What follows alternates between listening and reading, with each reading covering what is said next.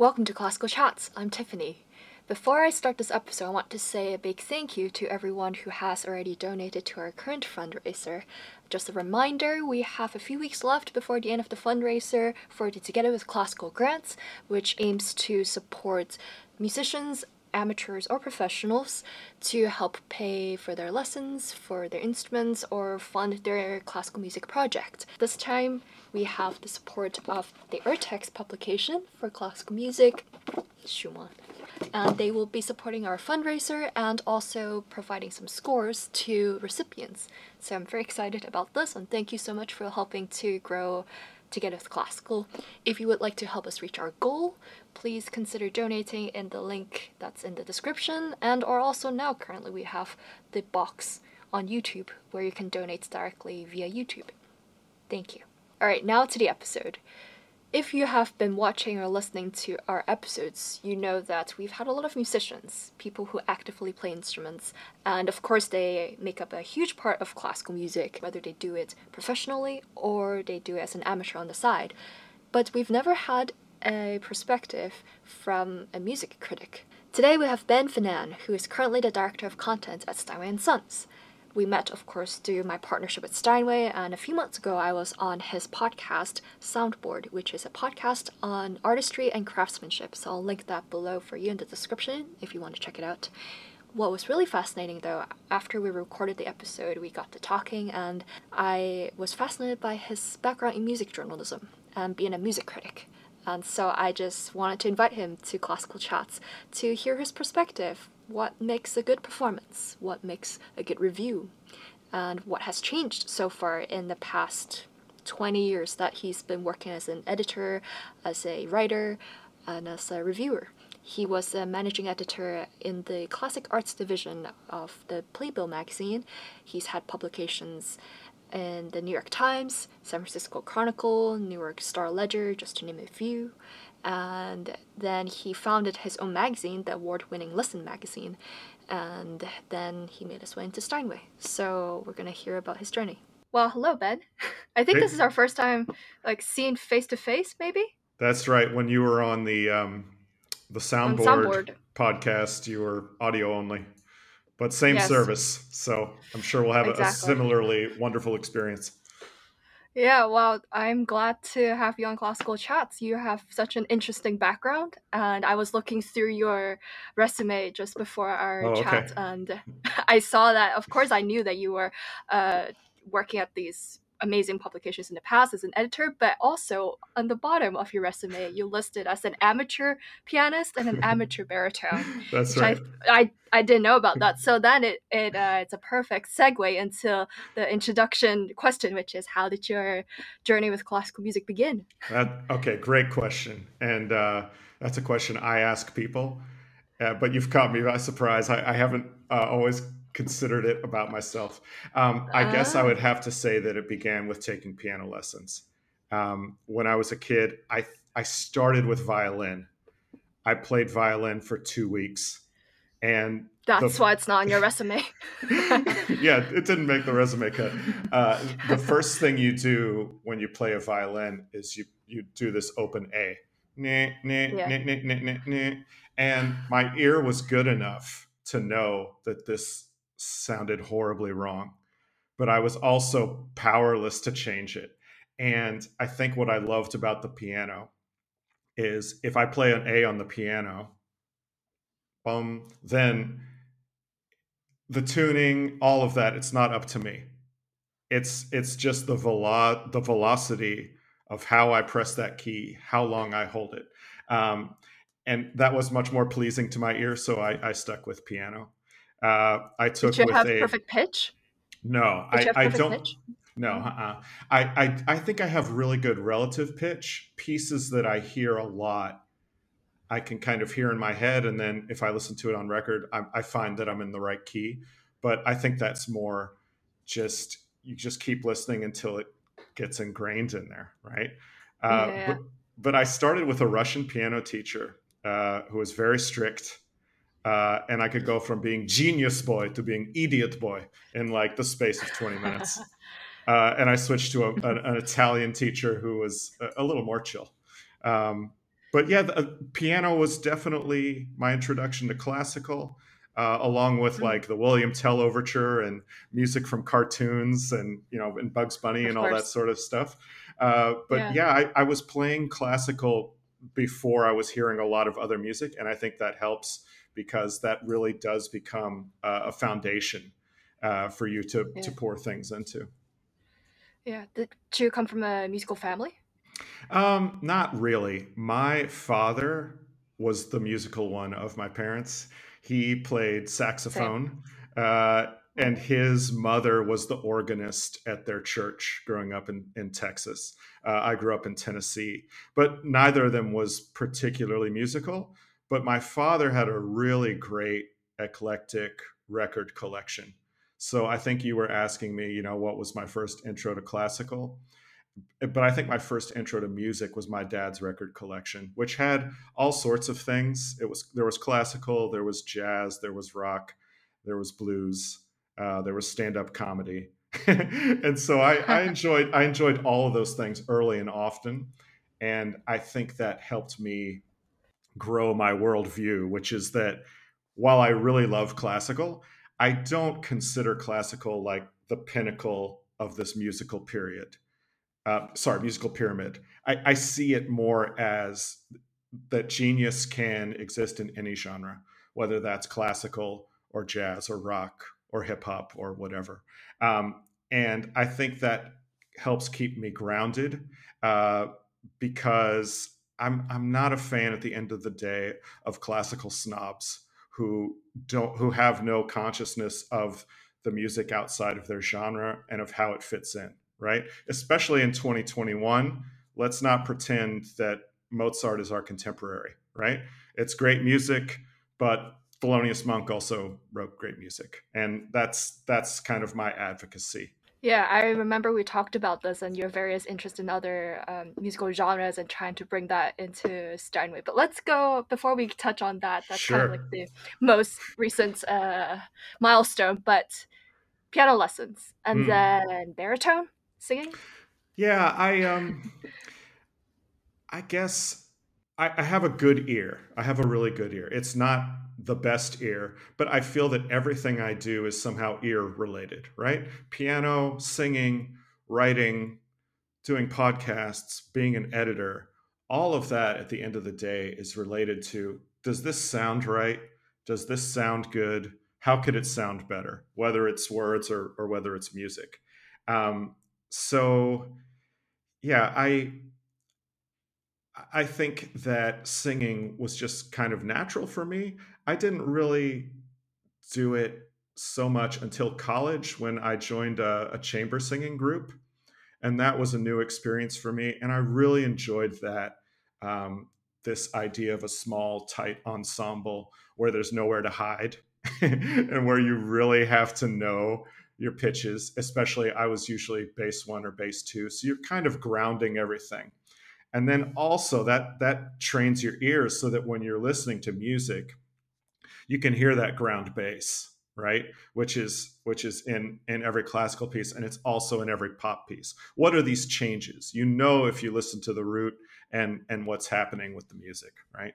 So I'm not a great singer, but singing was really important for me to be able to understand how music works, because it's really, I can play a tritone on the piano, right? Just like pushing down those keys. There it is.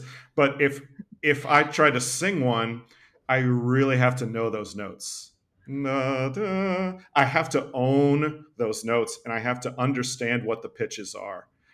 So it's much easier to play pantonal or atonal music on a piano than it is to sing it, because you don't have to understand the notes when you're playing them on the piano the way you have to understand them when you're singing them, because you're actually creating that sound. Isn't that interesting though? Because in the very beginning, you start off with the violin and you couldn't control and make that pitch. That's right. And then somehow you made your way back to do it exactly that, but with your I voice. did. I think I was a kid, and it was so frustrating to hear that scratchy violin sound and to be unable to fix it. And and you know, as a spoiler, that's kind of what happened with my piano playing. Is I feel like I got to a place where my interpretive powers were well beyond my technical ability, and that led to a similar frustration on my part in saying, okay, you know what, I want to make a contribution to the arts. I am not a great pianist, so I got to find another way to do that. And so, writing. How did you find Yeah. that calling in you? Yeah, that's yeah. So I started writing about music in my college newspaper, and I had a little column called Ben Finane, Music Man, and it was it was really to encourage correct pronunciation of my last name, but also Smart. it gave me an opportunity to like start reviewing albums and reviewing concerts. I didn't really know what I was doing at all, but then when I graduated college, I took some of those clips to people who were working in music journalism, including Steve Smith, Greg Sandow, Bradley Bambarger. These are guys who are still writing and are now my peers. And I would take them these clips, and they would say, "Okay, you know, this is good. This is not so good. You need to do more of this here, more of that there." And then whatever my main job was that I had, I would try to write about music on the side. And that eventually led to freelance work with the Newark Star Ledger, which was then an enormous newspaper, as well as with the San Francisco Chronicle. So I would occasionally write articles on classical music for those papers. And I would just do that on the side of whatever my day job was. So I would go to work, then I would get on a train from New York and go to Princeton and hear a string quartet and get home and write it up at midnight for the paper the next day. And those were very exciting music journalism days when newspapers still sort of reigned as the place where folks got their news.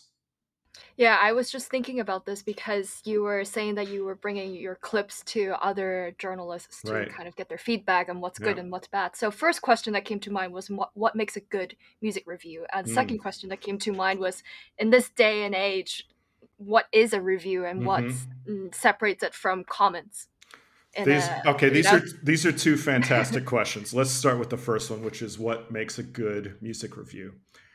I think initially, when you start writing about music, you get kind of obsessed with this notion of this is good and this is bad.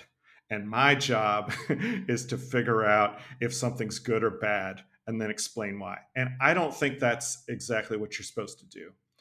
I think if you are reviewing something, which is different than, say, a feature, but let's say I'm reviewing a concert or I'm reviewing an album, I think what you're looking to do as a critic is to decide, is something convincing? Did the did this project convince me? That's really what you're asking yourself. Not is this good or is it bad, but is it convincing? Right? If you play, I was just at the Chopin competition, which happens in Warsaw every 5 years, and I watched 12 finalists each play either the E minor or the F minor Chopin piano concerto.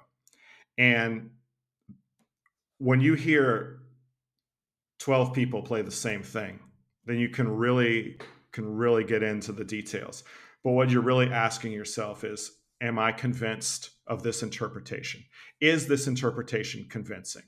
If it is, you have to figure out what is it that the pianist has done, is doing, that makes you believe in what they're saying about the music. And if it isn't convincing, if it falls flat, if you find your mind wandering, you got to figure out why.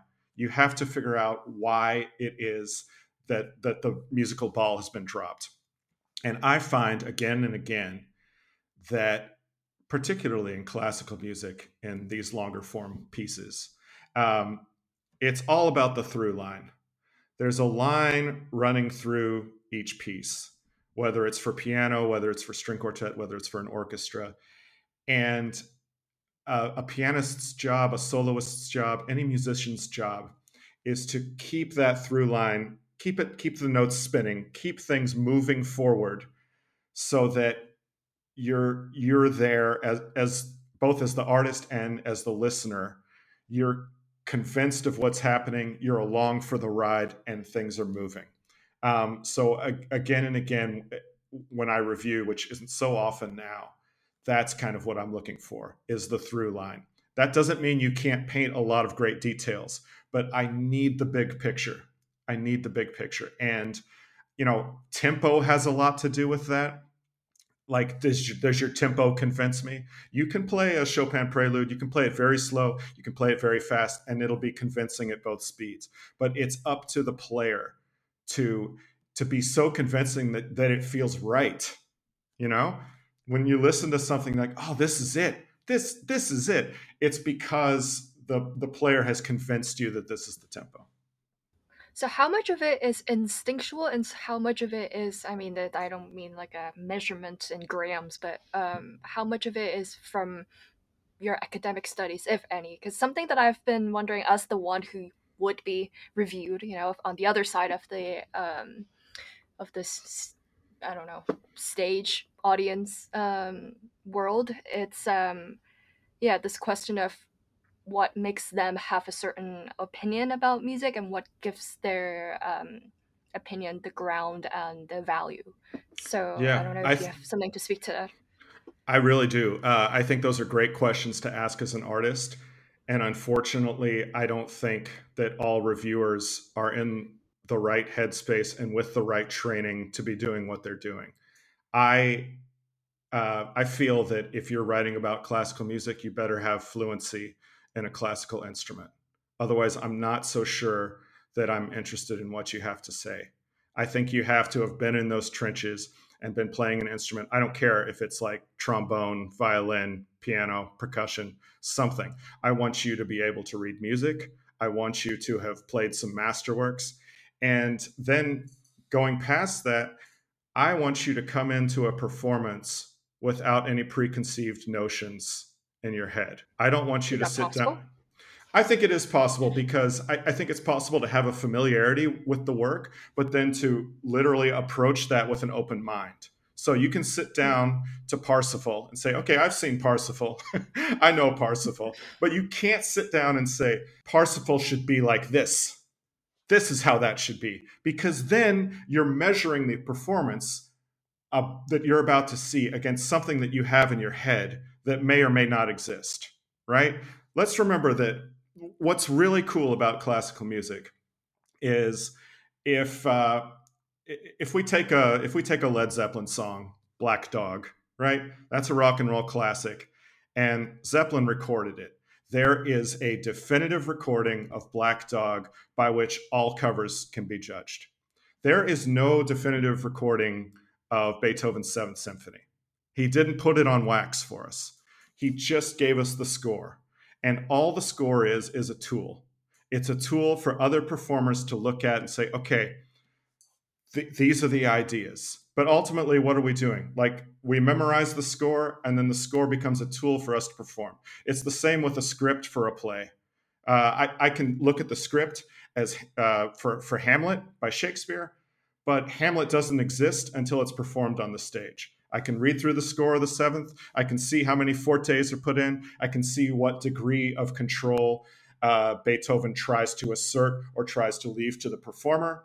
But ultimately, it's not the Beethoven seventh until I sit down in the concert hall and hear it, or I sit down at my stereo, or I pull it up on Spotify on my phone, whatever. It doesn't exist until it's actually happening.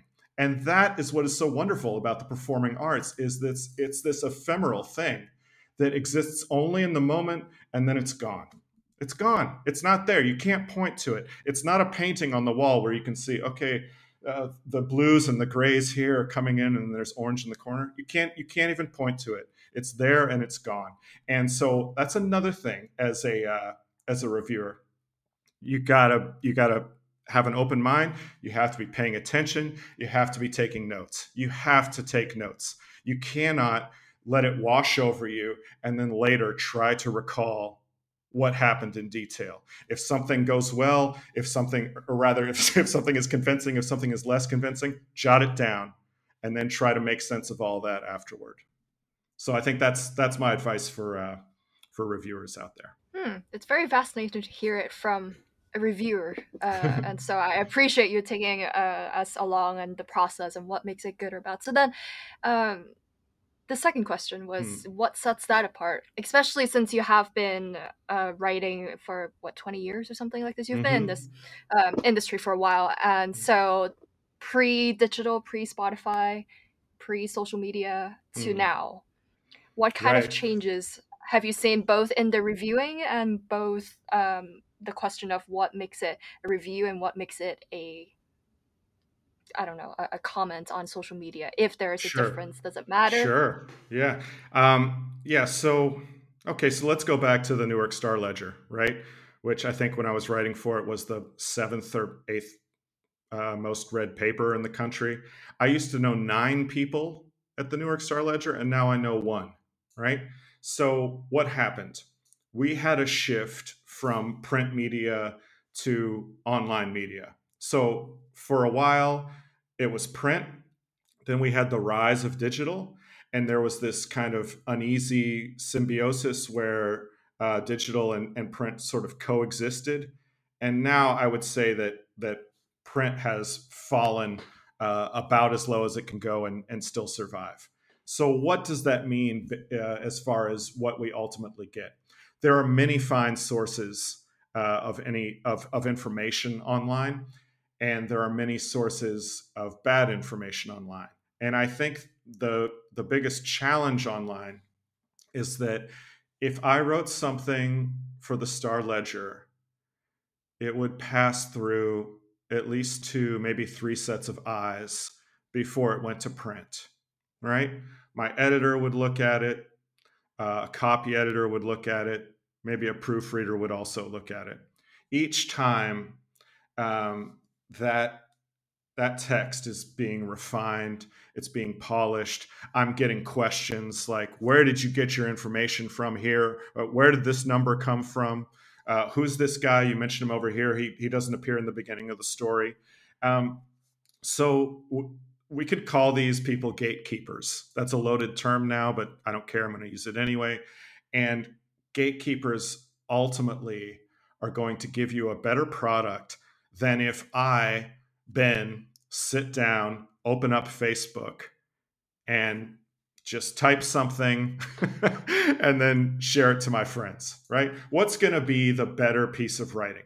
Is it going to be the thing that I did out of my head as one draft? Or is it going to be something that passes through multiple sets of eyes, each who are focusing in on different things, and all of us trying to contribute to make it better? Well, I think it's the latter. I think it's the print piece that has gone through a bunch of eyeballs. So I think online, I would still venture toward sites and sources that use gatekeepers. And I think that's all I can say about that. I think ultimately it's detrimental that we have the fall of print. I wish that there was better gatekeeping all around on the web, but of course it's very hard to do because, and I don't have to explain this. We all know this. It's enormous, and anyone can post anything at any time. And it's the old quote about a lie can make it halfway around the world before the truth is finished getting out of bed or whatever, right? So we've seen problems that the web has given us in terms of misinformation, and I think that pervades into cultural criticism as well. I think someone with a blog is less valuable than someone who has been edited by 3 other people before the text sees the light of day. Interesting. So it's really about the process, and the more eyes on it and the more perspectives to really fact check it. And I don't mean this in a political sense, but in this scenario, I think that's interesting. That I think so too. Yeah, a collective effort. Yeah, but you know what? Like, look at it from the artist's standpoint too. If you are learning a Beethoven sonata and you just play it and play it and play it and play it, and don't get any feedback from anyone, and you don't go to see a teacher, and you don't go in for coachings, then are you just and you just show up and play a recital? Is it going to be better or worse than if you had taken that piece along the way and gotten feedback? It's the same reasons that orchestras rehearse, right?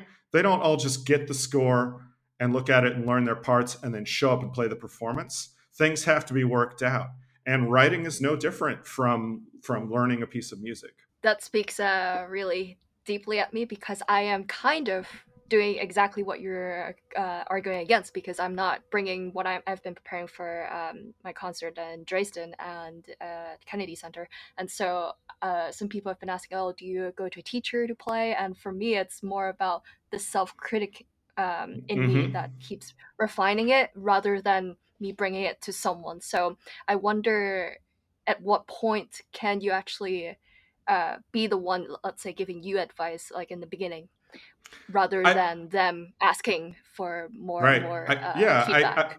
I think, the more you do it, what's Gladwell's 10,000 hour rule, right? Once you've put in your time, like I'm sure that Maurizio Pollini doesn't have to go see anybody before playing his Beethoven.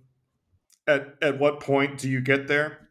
I think that's up to each individual performer. But I can tell you this, as a writer, if I have a chance to show someone something before I publish it, I absolutely will.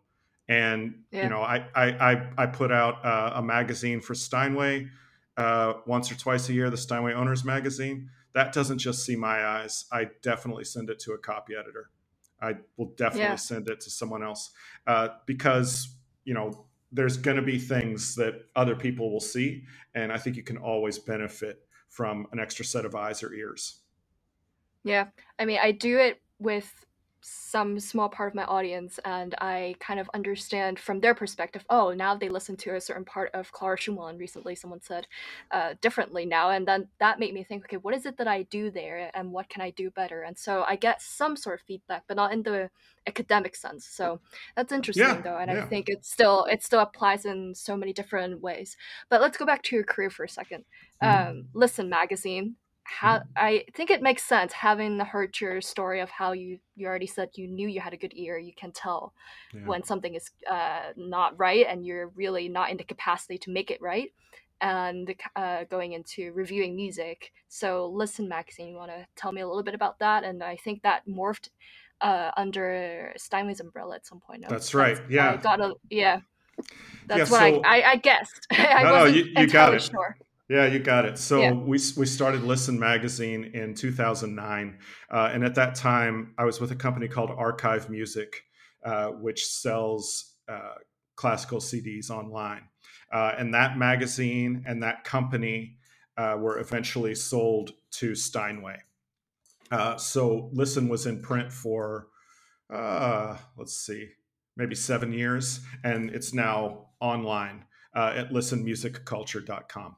So yeah, that was a tremendous experience starting a magazine from scratch in 2009, which was the year of like the great magazine die off, and we were starting something new. Um, and it was tremendously exciting, and it was a beautiful magazine, and still is now in its digital incarnation. But I had training before. I had worked as a managing editor at Playbill. I had worked for the 92nd Street Y in New York doing their publications. So it was a great next step for me, and it was fun to put a a new magazine together from soup to nuts, as they say. And it started.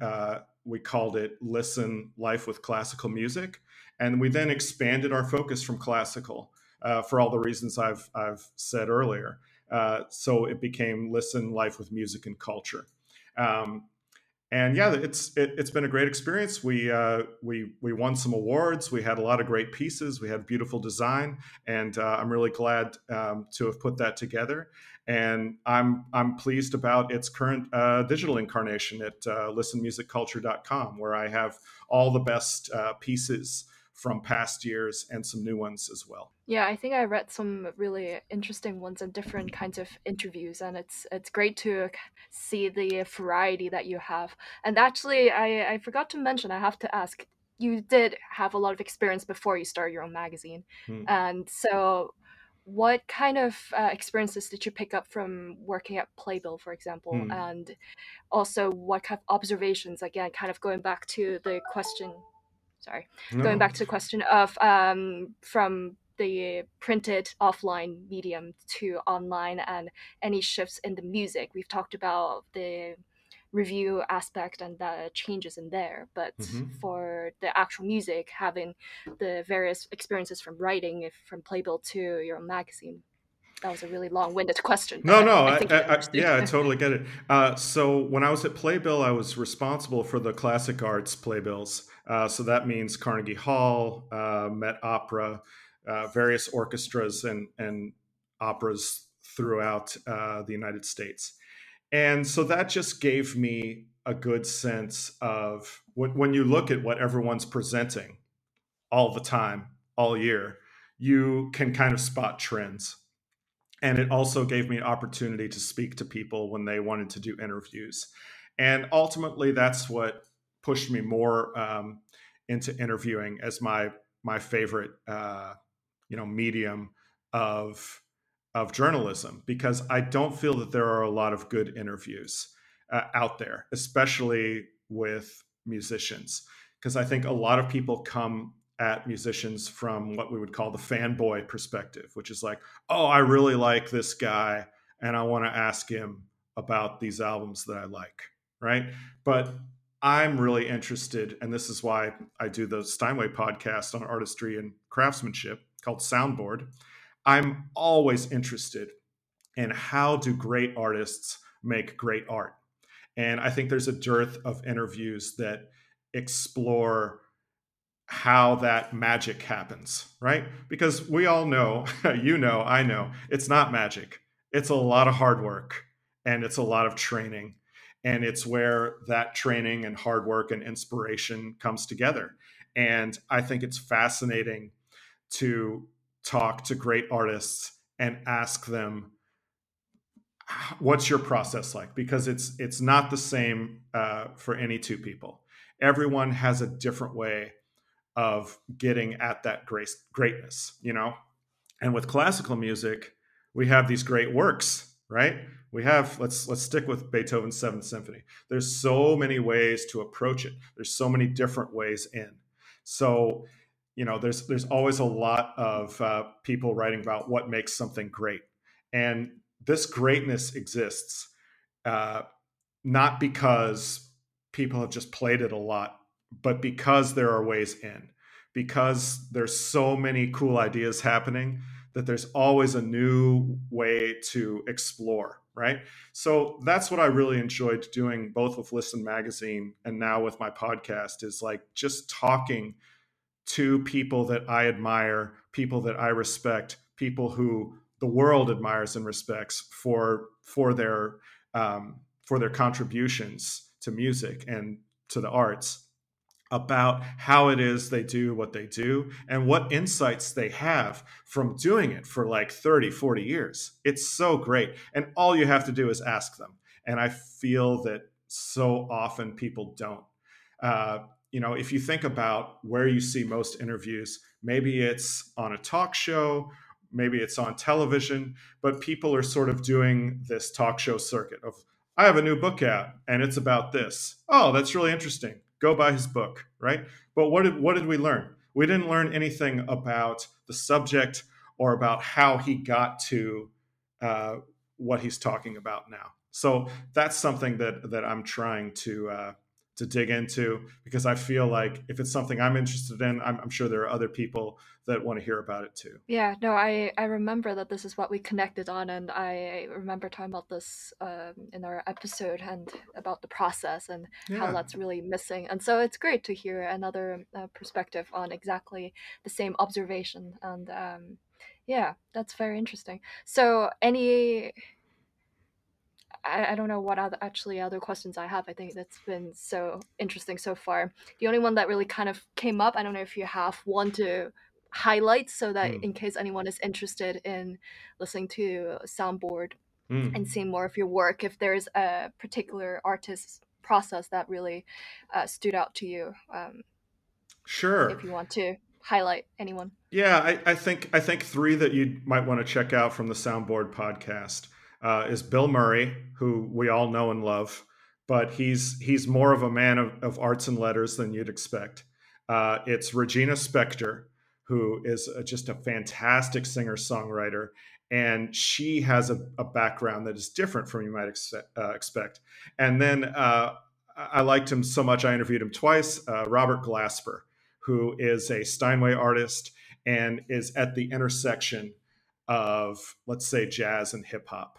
And when I talked to him for the podcast, he was on his way up, and now he's definitely arrived. So I would check out those episodes. Ah, that's very exciting. Yeah, I'm curious about what it's like to hear from someone going up and then Yeah. hearing them at their pinnacle, because I always feel like I'm still like trying to build up, and I wonder how I can be like 10 years from now. So I'll be very interested in that. Well, it's been great. Interestingly, Yeah. sorry, just to say, that's kind of the coolest time to talk to people is when they're on their way up and they're less guarded about things, or when they're really old masters, and they also, at both points, they're not so concerned with how they're being perceived when they talk to you, and so that's when you get some good stuff.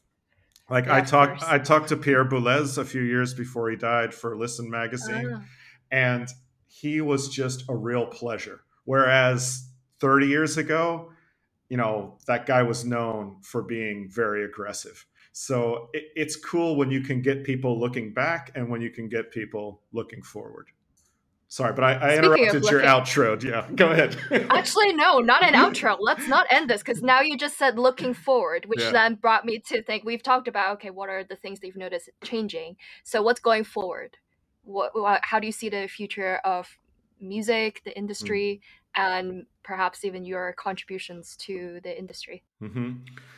Um, I mean, it's troubling right now, right? We hear that artists are not being fairly compensated for their music. We know this to be true.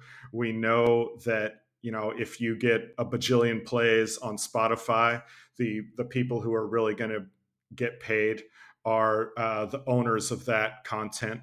So I guess my best advice to artists is to be really aware of your contracts and be really aware of what you're signing up for. And I think you are a tremendous example of someone who literally does it themselves, right? You Me? have, yeah, you have a YouTube channel wherein you take people behind the scenes and you do that by yourself. You literally do it sometimes from under a Steinway, right? Do I have Yes. that right? Yeah. Yeah. So it's really cool because you own that channel. You own the content you produce. You own these recordings, whether they're on video or elsewhere. And I think that's really important now for artists is to you know understand how to own your material, understand what you're signing. Anytime you sign anything, run that contract past someone who knows, right? We were talking about another set of eyes. If my job is to be an artist, maybe I don't always know how the industry works. Maybe I don't know what a work for hire is versus something that I'm going to get points on later, right? Run that thing by someone else who is a lawyer and who knows. Anytime you have an opportunity to pursue something independently, do it.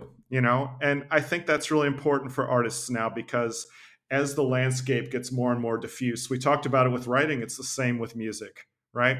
You can now put things on SoundCloud.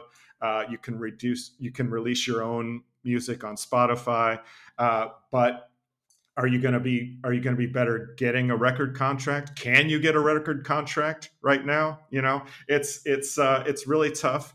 And I think the thing just to sum up, is to really always own what it is you do so that you reap the benefits of whatever happens to that. It's tremendously exciting to have these outlets online for putting your content, but you have to understand how that works, and you have to do it in a way that lets you take advantage of your material and not let others take advantage of you. So it's really a message of ownership. Ownership, Of music. always. Yeah, own your art. Own your art, artists, as best you can. That's very. You just keep sparking these additional questions in me, so I apologize for this. But No, I not at got to all. ask, but when you say that, oh, there's so many outlets for music and content, we talked about this. So do you see that as a good thing that there is so much access and so much music interpretations? It's a double-edged sword, just like it is with music journalism, like we were speaking about, right? So now instead of the major newspapers, and so let's say you have the newspapers and the labels, right? But now, as a musician, I have different platforms. I can put things on YouTube. I can put things on Spotify. I can get something on Apple Music. I can go to SoundCloud. So those things are there, but how do I get people to listen when there's so many voices? I think that's the challenge. And I don't have an answer for that, but I think that this is a question that should always be being asked. Where is this going to go? How am I going to grow it? How am I going to monetize it? It's the same with, let's say I'm a composer. If you're writing a string quartet, that's great. But do you have a quartet to play this? Do you have people who will play it in a hall where there's an audience? Because if not, you're going to write that string quartet and put it in the drawer, right? So you have to think about these things from the beginning. What am I creating? What's the best way to leverage what I'm creating?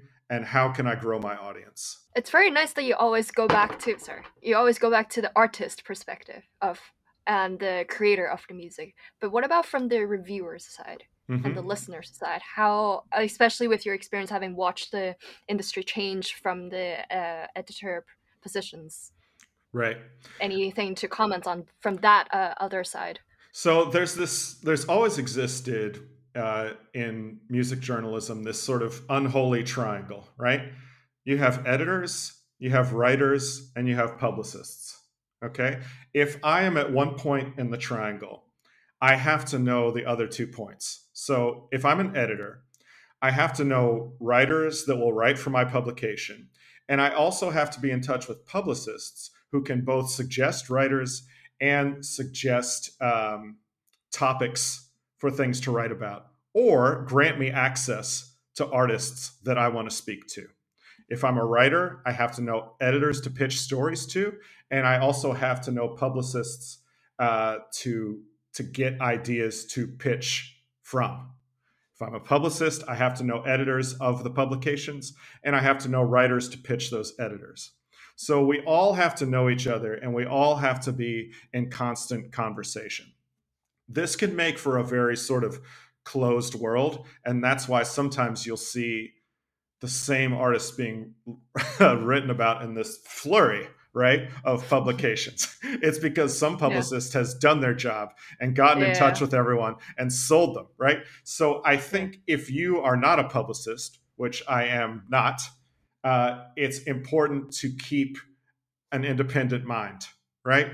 Don't get sold a story on someone that you don't believe in just because they're available and they're accessible. And you, as an editor or as a writer, should also be on the lookout for great talent and new things and new music that not enough people know about.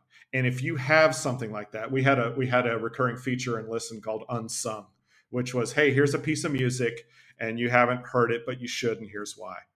I think people should always, be looking for the unsung, because, we don't need more coverage of big pop stars. They're not good anyway, right?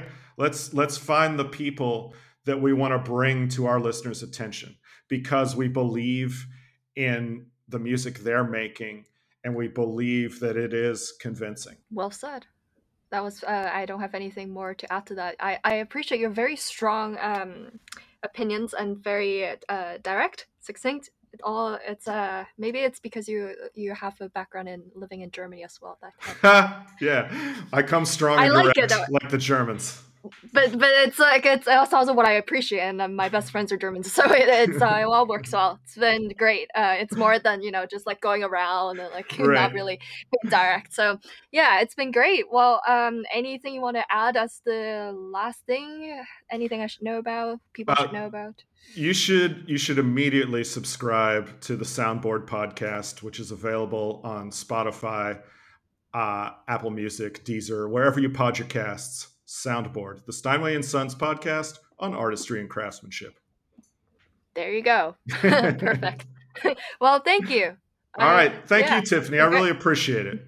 Thank you very much for listening. I hope you enjoyed this episode. It was very interesting for me to hear his very honest opinions on music, and I hope you learned something from Ben as well. All the links will be in the description for you if you want to check out his podcast, Soundboard, or want to donate to Together with Classical. Thank you very much for your support. I look forward to the next chat.